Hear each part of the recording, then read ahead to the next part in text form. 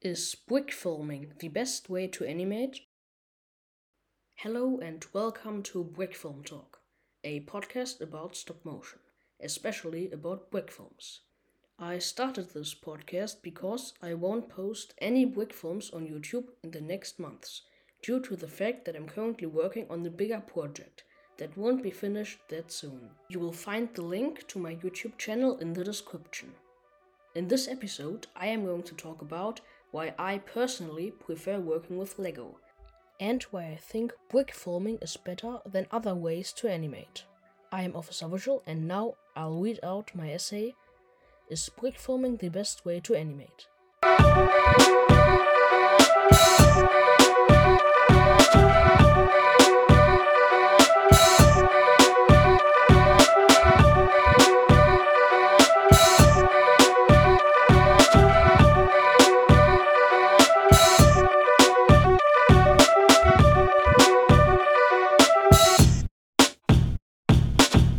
I'm a big fan of stop motion animations.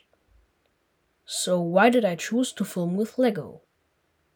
In this essay, I'm going to talk about the figures I animate with, not about sets or backgrounds, because I never use just Lego for backgrounds. For my sets, I use a mix between Lego and craft items. The difference between the 3D animation styles, for example brick filming, claymation, Playmobil animations, and action figure stop motion, lies in the figures you animate with. Comparing props isn't interesting because there are as good as no big differences. I'll begin with Lego. Lego is a toy brand founded in 1932, based in Sweden.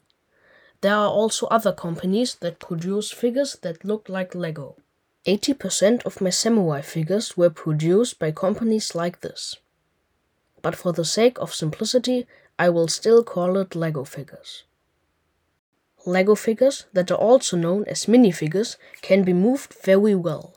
You can move the minifigure's head, arms and legs, and in case there are positions that the figures cannot take, the arms and legs can be torn off and fixed with plasticine. In other words, Lego minifigures can move like human beings. This mobility is particularly good for animators who want to reanimate movements. For example, Neo25, who animates film scenes one-to-one in Lego. I will include the link to Neo25's channel in the description. Lego minifigures can also show different emotions due to the fact that their heads are detachable. You can change the minifigure's emotions by swapping heads. Sad, happy, angry, stressed, and many more faces are shown on several minifigure heads. If you use these heads, you can make your figures way more real looking in your brick films. But there are also other figures to animate with, for example Playmobil. Playmobil is a toy brand by the Brandstätter Group, founded in 1974, based in Germany. You can move the figures' heads, arms and legs, but you can't move one leg at a time, just two at once.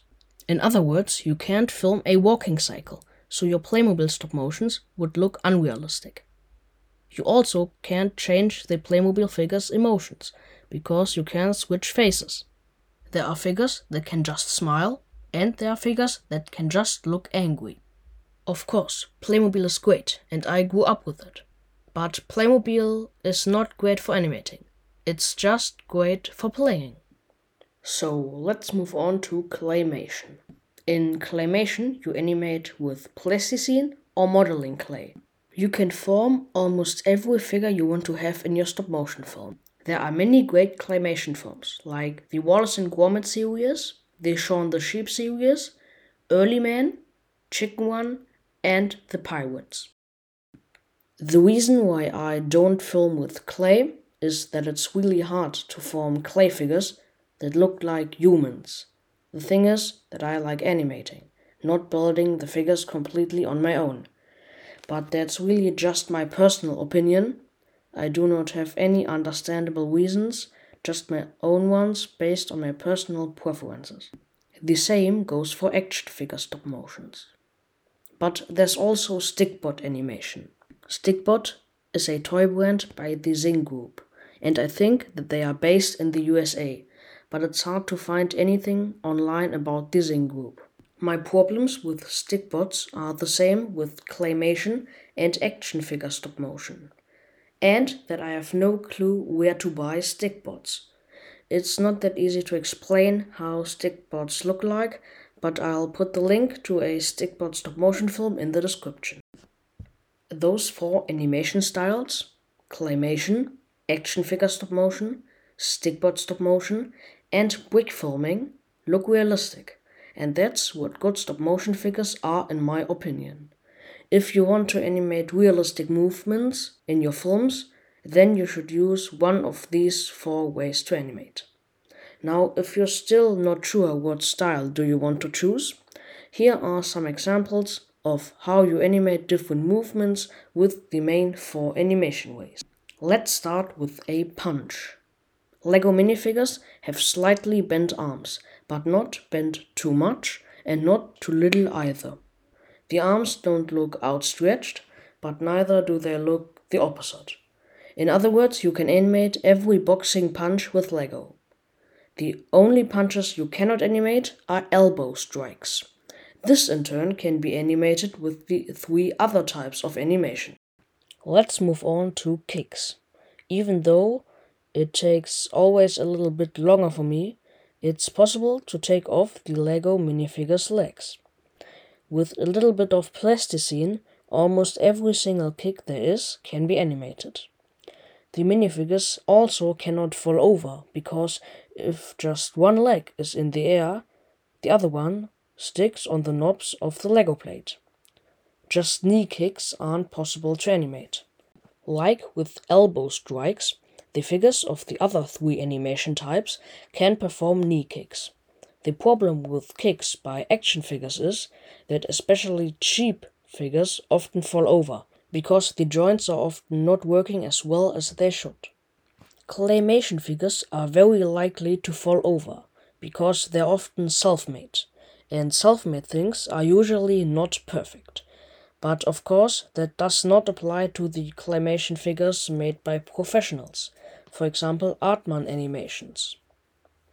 I see no problem with stickbot animation, because there are sticky knobs on the ends of the arms and legs.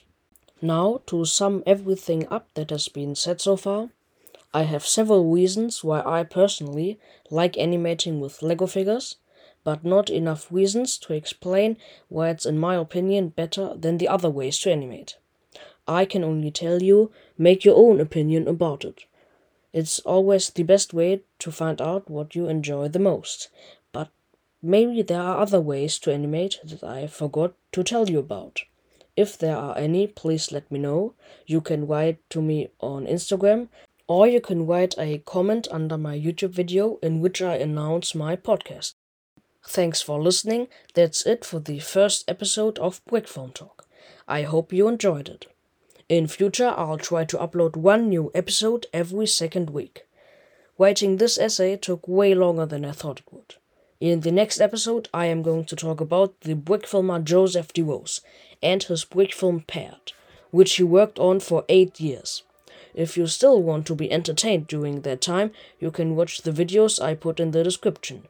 You can watch Neo25's videos, the stickbot fight, and if you want to, my films.